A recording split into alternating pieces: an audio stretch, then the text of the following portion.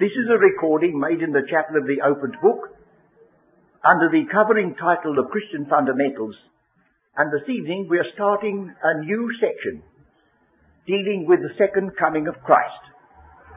It is our custom at this meeting to read a portion of Scripture together, and if you care to join us, will you switch off for a little while and read with us Second Epistle of Peter, chapters 2 and 3. We have brought to a conclusion, so far as this series is concerned, our examination of the teaching of Scripture under the heading, What is Man? We could have gone on and delved into more intimate details, but I fear that if we did and perpetuated this study unduly, it would be a little bit out of proportion. We've got to remember that these are being recorded and folks might feel they never get to the end of what is man.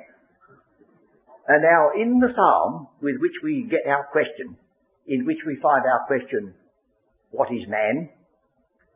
It says he's made a little lower than the angels, which almost suggests by putting it that way that one day he is destined to be above them. And the psalm ends with the words, all things under his feet, which the apostle who knew the secret of Christ has taken to be an indication of the final, complete deliverance that he will effect, which necessitates that he who came to this earth in weakness to die is coming once again in mighty power to bring the whole thing through. So I felt that it would be a wise thing to make a move from some of these doctrinal statements and let prophecy have a place. There are some, of course, who rather scared about prophecy. Well, prophecy has never been written, not in the Scriptures, to make you and me second-rate prophets. It's just to give us an indication, to assure our hearts that God knows what He's doing and He knows the end from the beginning, and also to help us to realize what a wonderful thing this Bible is, that God could commit Himself hundreds, thousands of years before the event, when it was most unlikely, and then, when the time comes, when the fullness of time comes, nothing, not even the power of Rome at the birth of Christ, or the power of Antichrist at the end, can prevent the consummation being reached. Well, now you remember, with regard to the Scriptures, we go naturally to the New Testament for the statements concerning the second coming of Christ. But we do know this, that there are in the Old Testament Scriptures indications that although He must come first to die, He must come in glory. And some of the Old Testament passages are linked together, that you have no difference between them in time. We see a difference, but the difference wasn't made plain when the Old Testament prophets spoke of the sufferings of Christ and the glories that should follow. Now, that doesn't look as though 2,000 years is going to intervene, but it did. Well, now, how are we going to start this? Well, we have to adopt some method or the other. So I'm going back to the Old Testament to see some of the coloration, as it were, the background, the way in which the second coming is indicated, so that we can bring that with us into the New Testament. I had a letter passed to me only just about a couple of hours ago, where someone has quoted from the introductory words in the book called This Prophecy. I say that unless you have some working knowledge of Zechariah, Joel, Haggai, Amos, Jonah, all the Old Testament prophets, you won't appreciate and understand as you should the figures that are used in the one book, the book of the Revelation. Well, this is our opportunity then to get a little idea, isn't it, of the colour that's in the Old Testament, waiting, as it were, to illuminate the definite statements concerning the second coming in the New. So I turn to the little epistle of Jude, because in that epistle of Jude we have a reference back to the earliest statements that can be construed as prophesying what we call the second coming of Christ. Immediately before the book of the Revelation comes this small epistle. And in verse 14 we read these words, And Enoch also, the seventh from Adam, prophesied of these, saying, Behold, the Lord cometh with 10,000s of his saints. Well, we should never have known that apart from Jude. There are statements in the apocryphal book dealing with Enoch's statements which have been lifted out and put into the New Testament. This is one of them. And Enoch also. Now the first thing for us to think of is this. It's not possible, or not wise, to start straight away with, Behold, the Lord cometh with 10,000 of his saints. This is a part of an epistle, a short epistle truly, but it's put there in relationship with the rest of it. And the rest of it has a great many peculiar features about it that we do well to ponder.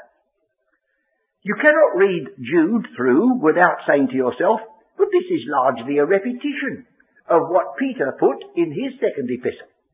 Well, friends, if God has been pleased to use time and space to repeat himself, instead of saying, well, I'm not going to bother about that, you ought to say, I reckon I ought to bother about it. Somebody said you go to the door more quickly, if there's a double knock. Well, here's a double knock. He's saying the same things from another point of view. And what a dreadful context it is. Will you notice some of the things which are introduced in this book of Jude that you will not find so expressed elsewhere? First of all, I would like you to notice, for your comfort and mine, that in the first verse we have this word, preserved. And when we get to the end of the story, now unto him that is able to keep.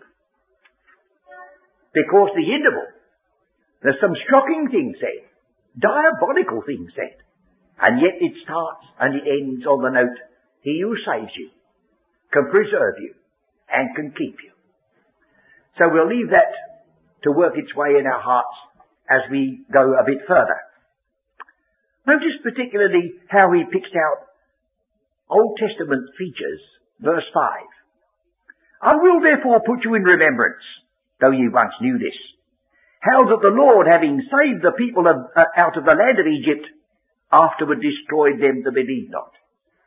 He's put a very severe note there, you see. And then he says, I'll take you further. And the angels, which kept not their first estate, but left their own habitation.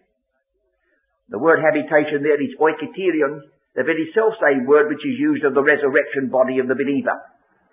It's only just said. It may refer back to Genesis 6 and parallel features.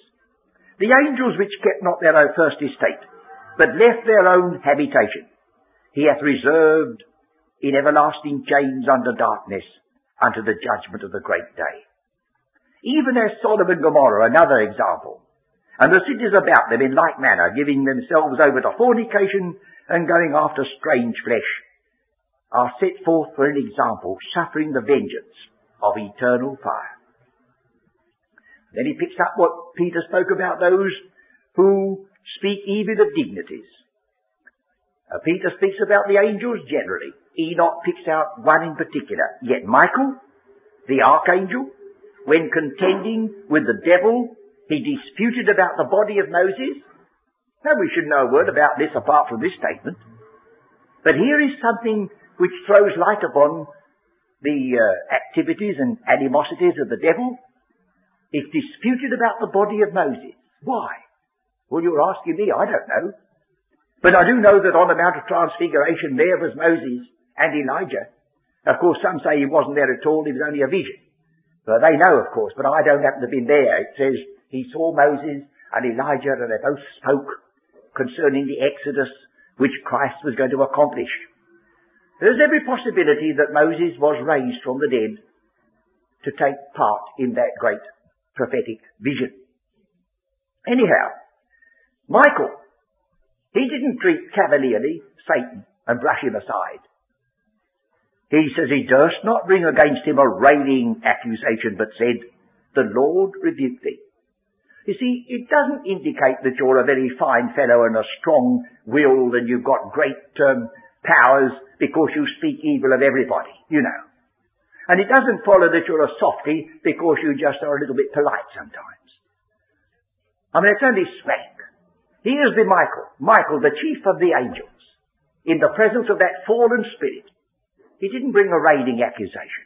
He just said, the Lord rebuked thee. But he says, look at these. Then he brings forward another group. Verse 11. Woe unto them. They have gone in the way of Cain.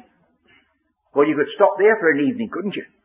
Of all the potentialities that are in the departure, right at the very gate of paradise, from the way which was indicated that there was no possibility of salvation or forgiveness, which passed by or ignored the shedding of blood. Cain. And ran greedily after the error of Balaam. Why? For reward. Terrible, isn't it? Balaam gives me an opportunity to say, do watch your step friends and watch other people. Because some of the most awful things and implications can be in these precious words. I'll pray about it. You say, surely you're not going to stop a person doing that.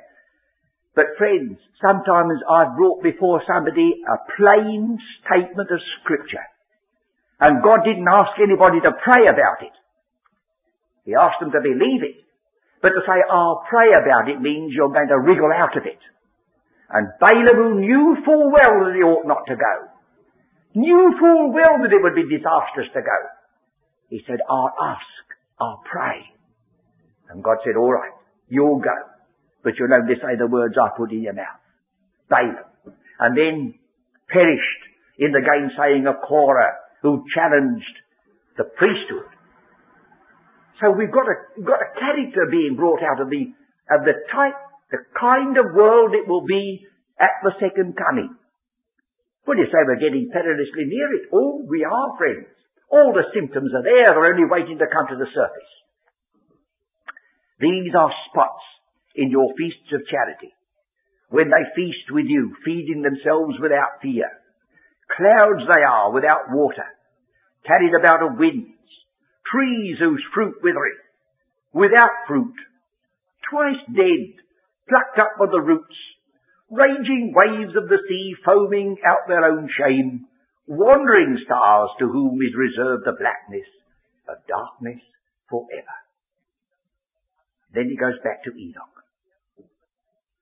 And Enoch also, the seventh from Adam. Now, first of all, why does he say the seventh from Adam? I think we ought to find out, don't you? Because that's evidently on purpose. Look right back to the first chapters of the book of Genesis, and the 5th chapter, you read about Enoch. But if you know your Bible, you might remind me, I haven't gone back far enough. So go back earlier, will you, to the 4th chapter. Verse 17. And Cain knew his wife, and she conceived and bare Enoch. So Cain's first son was named Enoch. And he had a son named Irad. And Irad had Mehujael, Mehujael had Methusael, and Methusael had Lamech. Well, now, if I turn to chapter 5, I find Enoch. He had a son named Methuselah. And earlier than Enoch, there is one named Jared, which is almost the same as Irad.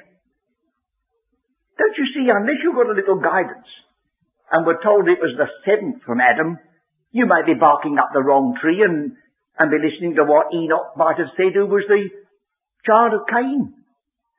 Now you say, this is not wasting our time. This is symptomatic.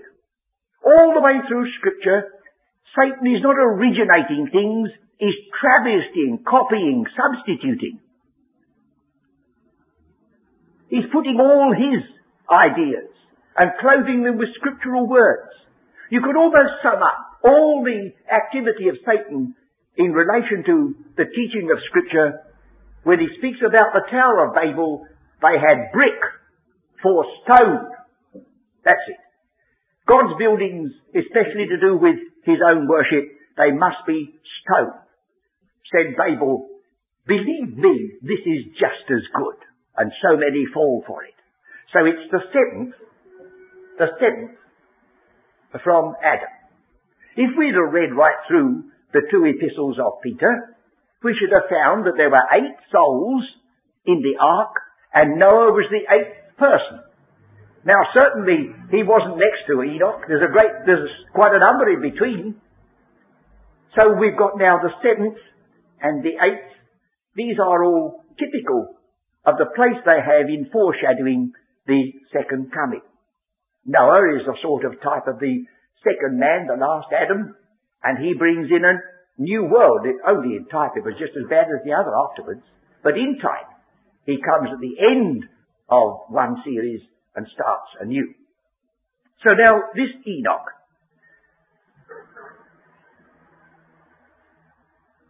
Enoch is given credit for 2 prophecies.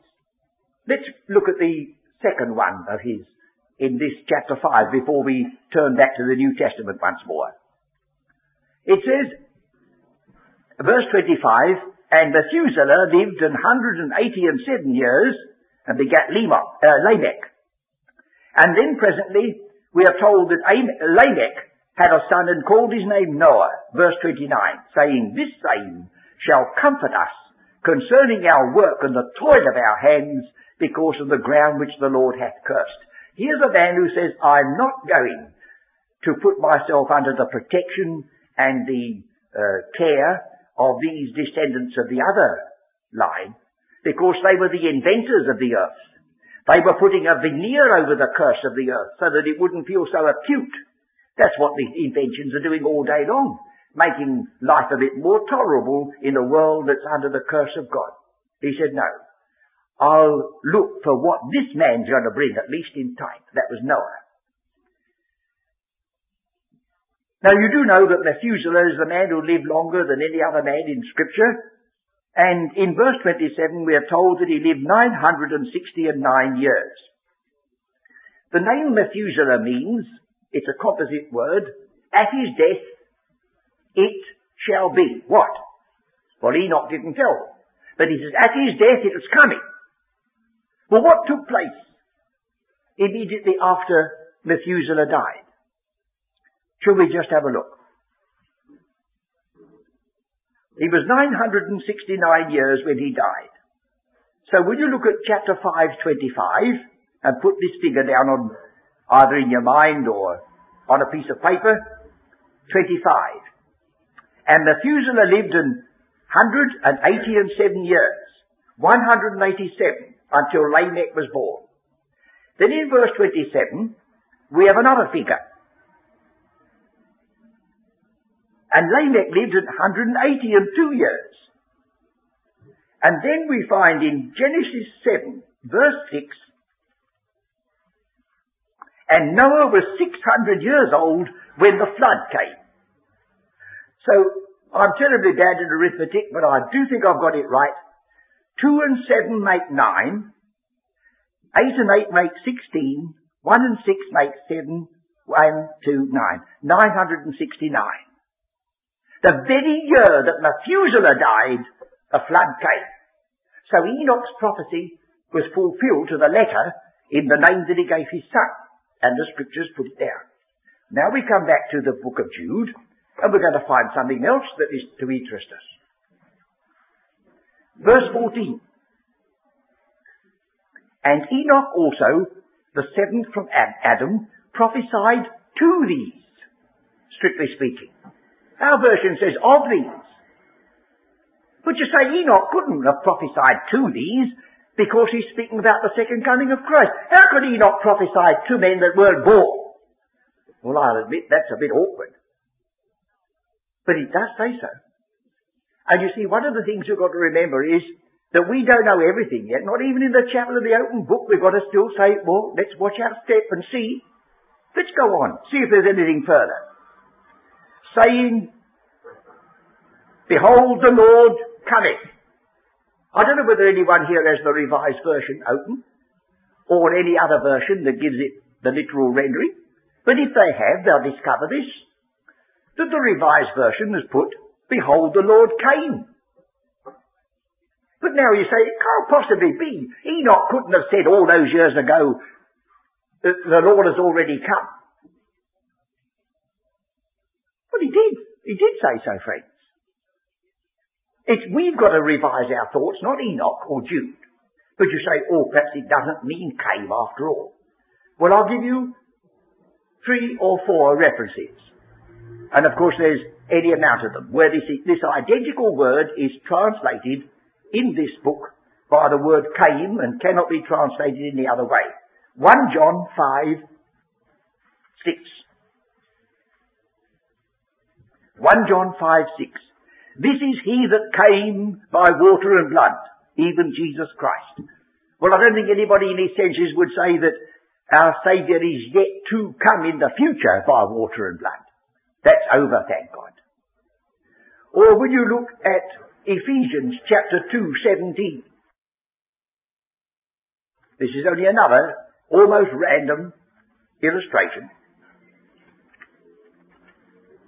Poor old random got in the war, didn't it? They dropped bombs on random, they quoted in the German papers, but we're not quite so bad as that.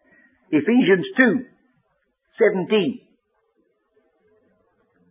And came and preached peace to you which were afar off, and to them that were nigh. It didn't say he's coming in the future to do it. He came and did it. And 2, in the first chapter of John's Gospel, I think that'll be enough, but I'll give you those. John chapter 1, verse 7. Verse 6 says, there was a man sent from God, whose name was John. The same came for a witness. He came. John the Baptist actually came, didn't he? And verse 11. He came unto his own, and his own received him not. Well, I don't want to flog a dead horse, as they say. Surely that ought to make us stop. If that's the word used there, how can it have a meaning? Well, can't you see this? That the second coming of Christ is not an afterthought on God's part. It's an integral part. And what we call the second coming has taken place once before and will take place once again. The whole of the present age in which we live is bounded by a flood. Genesis 1 verse 2, 2 Peter chapter 3. But the flood of 2 Peter chapter 3 is more drastic than ever has taken place before. And then in the middle of it, there's the flood in the days of Noah. Enoch was associated with 2 floods. He pointed forward to the flood in the days of Noah when his son Methuselah would die. He pointed backward, but to what did he point when he pointed backwards? Well, he pointed back to Genesis 1 verse 2. The earth became without form and void, and darkness was upon the face of the deep. And then the fountains of the great deep were broken up, and the flood came in the days of Noah. And then it's going to be as it was in the days of Noah. The whole thing's going to be brought out in its vastness and its fullness before the end of time comes. You remember in 2 Peter 3 we read the earth consisting in water and standing out of the water. Difficult passage to translate or to interpret, but it's going back to the same idea, that this is there embedded in this thought. So what does this lead us to? This leads us to see that somewhere or another there has been an intervention on the part of God, coming down upon evil. And, says Peter, this they are willingly ignorant of. They are saying that all things continue as they were since the beginning of the creation of God. Of course, they know, don't they? It's easy to say all things have continued since the beginning of the creation of God, because nobody listening to you was there at the beginning of the creation of God. It wouldn't do them any harm or us, would it, to refer back to that chapter in the book of Job when he said, and were you there when I laid the foundations of the earth? And of course Job would have to say very meekly, no, Lord, I wasn't. Oh, I see. Now these men say, we are announcing the philosophic rule. This continuity, there's never been any breaking in. What has been shall be. That's almost a scientific statement today. But said the writer, did God not break in when he sent the flood in the days of Noah? Did not God break in when he destroyed the cities of Sodom and Gomorrah?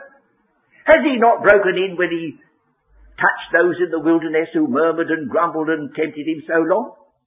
Oh, he said, you'll find there are incidents enough You're willfully ignorant. You're setting them aside because you're shutting your eyes and you're saying, oh, where is the promise of his coming?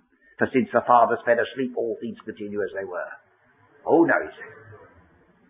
And then he took up the challenge that because the Lord had not immediately executed vengeance on all the wickedness that was rife, he said, the Lord is not slack concerning his promise, as some men count slackness, but he's long-suffering.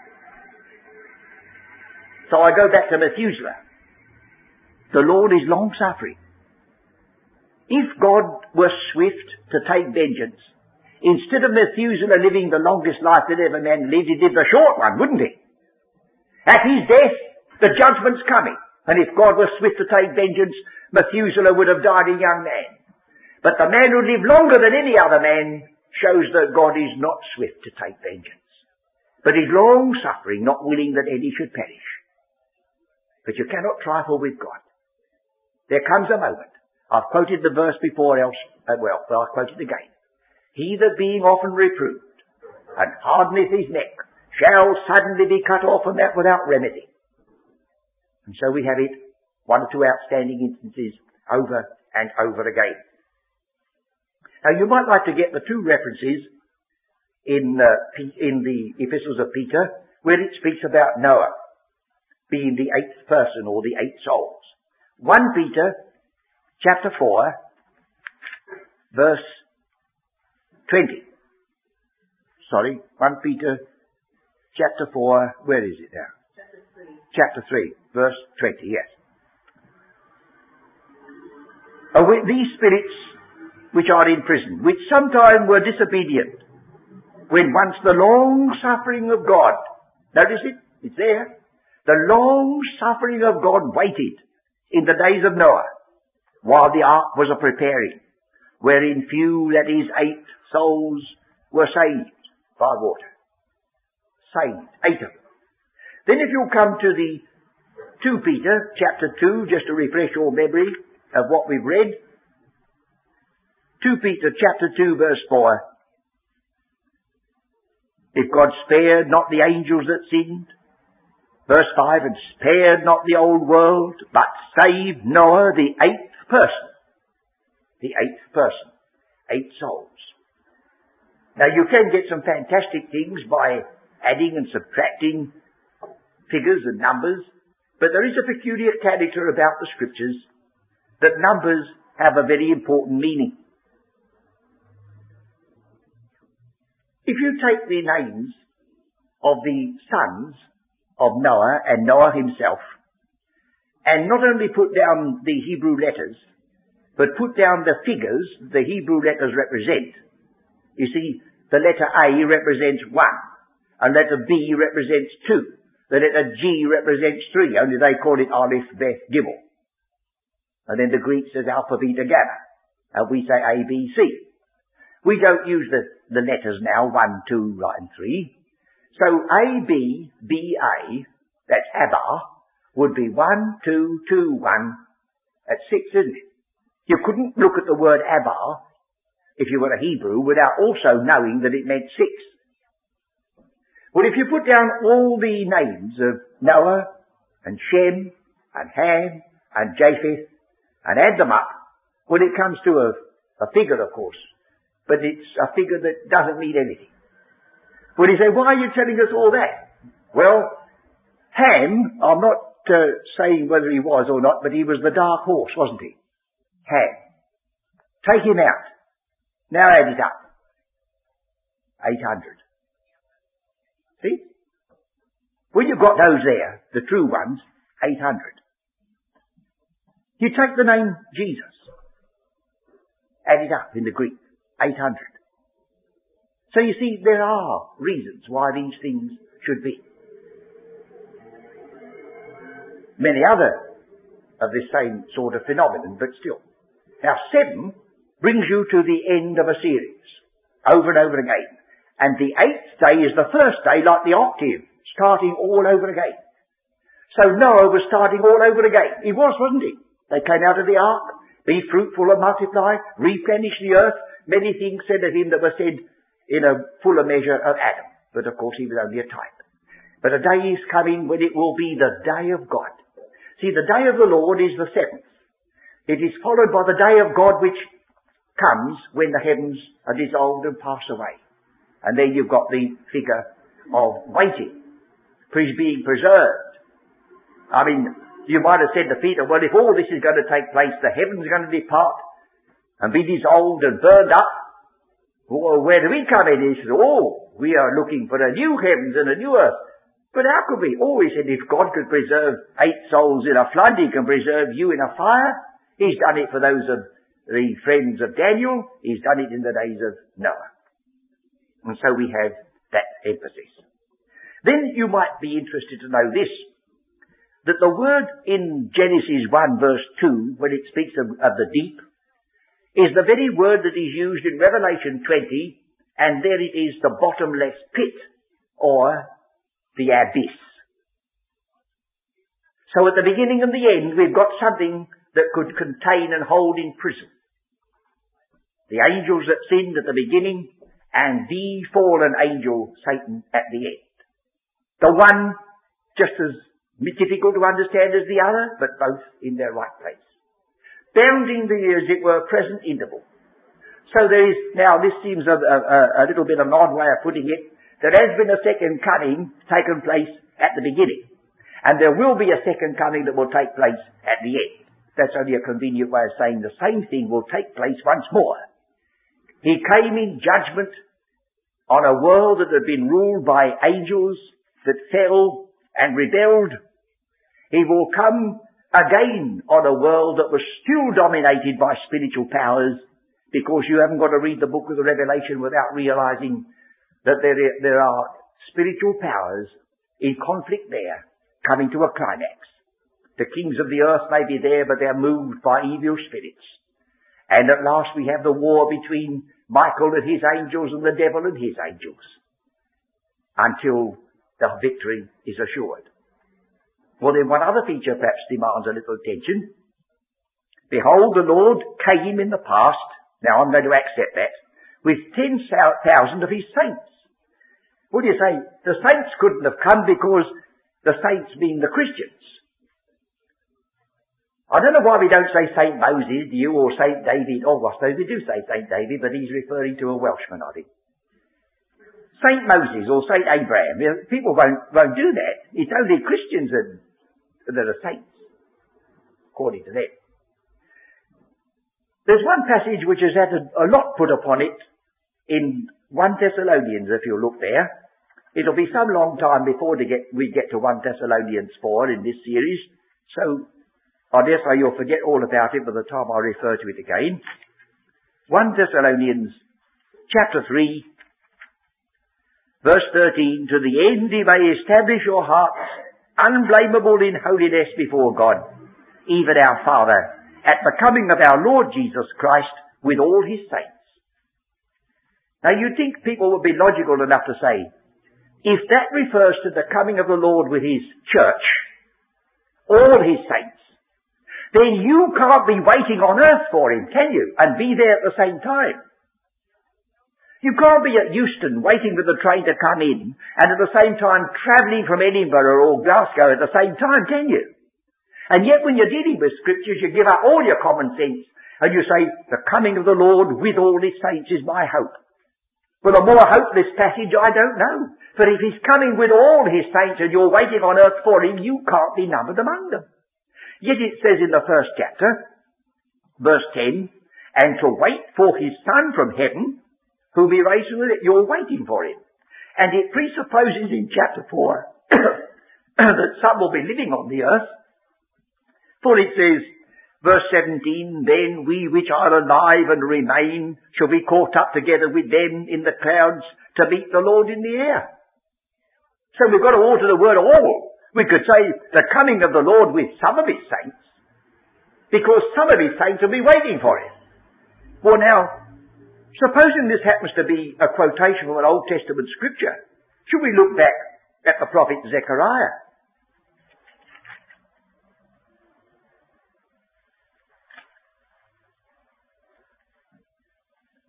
Chapter 14, verse 5. I think perhaps it wouldn't do us any harm to read verse 4. And his feet shall stand in that day upon the Mount of Olives, which is before Jerusalem on the east. And the Mount of Olives shall cleave in the midst thereof toward the east and toward the west, and there shall be a very great valley. And half of the mountain shall remove toward the north, and half of it toward the south. And ye shall flee to the valley of the mountains, for the valley of the mountains shall reach unto Azal. Yea, you shall flee like as they fled from before the earthquake in the days of Uzziah, king of Judah. And the Lord my God shall come, and all the saints with thee. That's the passage that's quoted. The coming of the Lord with all his saints. Now to us, you see, we've limited the word saints to human beings that have believed and become Christians. But the word saints is also used of angels. You get over and over again the holy myriads, 10,000 times 10,000. And so instead of limiting it to just believers in Christ as we understand, this is very parallel to the passage in 2 Thessalonians chapter 1, when he picks up the subject again, and he says in verse 7, And to you who are troubled, rest with us, when the Lord Jesus shall be revealed from heaven with his mighty angels. This time he calls them angels. The same coming, the same Christ, the same second coming, is accompanied by his saints or accompanied by his mighty angels. Thank God, his saints are not going to execute judgment upon other poor sinners that did not believe. So here we have opened up for us this evening, perhaps problematically, rather difficult, some passages that would have to be read and read again and again, but I think it may have put, I hope it has put, the second coming of Christ a bit more in perspective. That it's something that must be to round off the whole purpose of the ages. It came at the beginning, it will come at the end. And as it was in the beginning, so it will be as it ends. Only more so. The anti-Christian element that reaches its climax in the book of the Revelation will gather into itself all the activity of the enemy that's been foreshadowed and developing right through the ages. Isn't it good to know that this epistle of Jude, with its dreadful statements, speaks about those who are preserved in Jesus Christ? Because although we may not live in that day, we are living very near to it, and the same enemy is ours. Or when we get to the end, now unto him that is able to keep you from falling and present you spotless. When all round about you there are spots, when they're spoken of as being twice dead, when there's reserved for them. You see the two words, don't you? Preserved in Jesus Christ. Reserved unto blackness of darkness. And so we've got the solemn elements introduced, and you cannot read the second coming of Christ in the Old Testament or in New Testament without being conscious that it's accompanied by that and is surrounded by that which is dreadful in many of its ways. And yet, I won't end on that note. I want to end on that which belongs to ourselves, even though we repeat ourselves again and again before we reach it in due course. I want now to quote from the Epistle of Titus. This may be, as it were, our covering text all the time. Titus chapter 2, verse 9, Exhort servants to be obedient unto their own masters, and to please them well in all things, not answering again, not purloining, but showing all good fidelity, that they may adorn the doctrine of God our Saviour in all things. Now what's he talking to servants for? That they could adorn? Well, he says, every one of you, whatever capacity you have this blessed right. For the grace of God that bringeth salvation hath appeared to all men, teaching us that denying ungodliness and worldly lusts, we should live soberly, righteously, and godly in this present world, looking for that blessed hope. And I want to lift out the main sentence. The grace of God that saves us teaches us that we should live looking. That's it. It not only saves us, but teaches us after we are saved that we should live Looking for what? Looking for that blessed hope and the glorious appearing of the great God and our Saviour, Jesus Christ, who gave himself for us, that he might redeem us from all iniquity and purify unto himself a peculiar people zealous of good works. Now that's the accompaniment, that's the comment made by the apostle when he speaks about our blessed hope. And you will see that Enoch testified about the ungodliness that surrounded him when he spoke about the second coming of Christ in prospect. Peter speaks about it. Jude speaks about it. The apostle Paul speaks about it. Our Saviour in Matthew 24 warns about it. And so, let the Lord give us grace to give attentive hearing, so that while we are enamoured and we are comforted by the fact that he who came in lowliness is yet to come in power, may we never belittle the fact that before that day comes, there'll be such a pandemonium on the earth that some men, we are told, look for death and cannot find it. May God give us grace that we may adorn the doctrine of God our Saviour. Or as Peter puts it, what manner of persons ought we be who have such a preservation and have such surroundings? Now next time we meet together, we'll pick up our story with another old and ancient witness and discover that in the book of Job there are anticipations of the coming of Christ in the yet future. But of course that will have to be postponed till we meet together next time.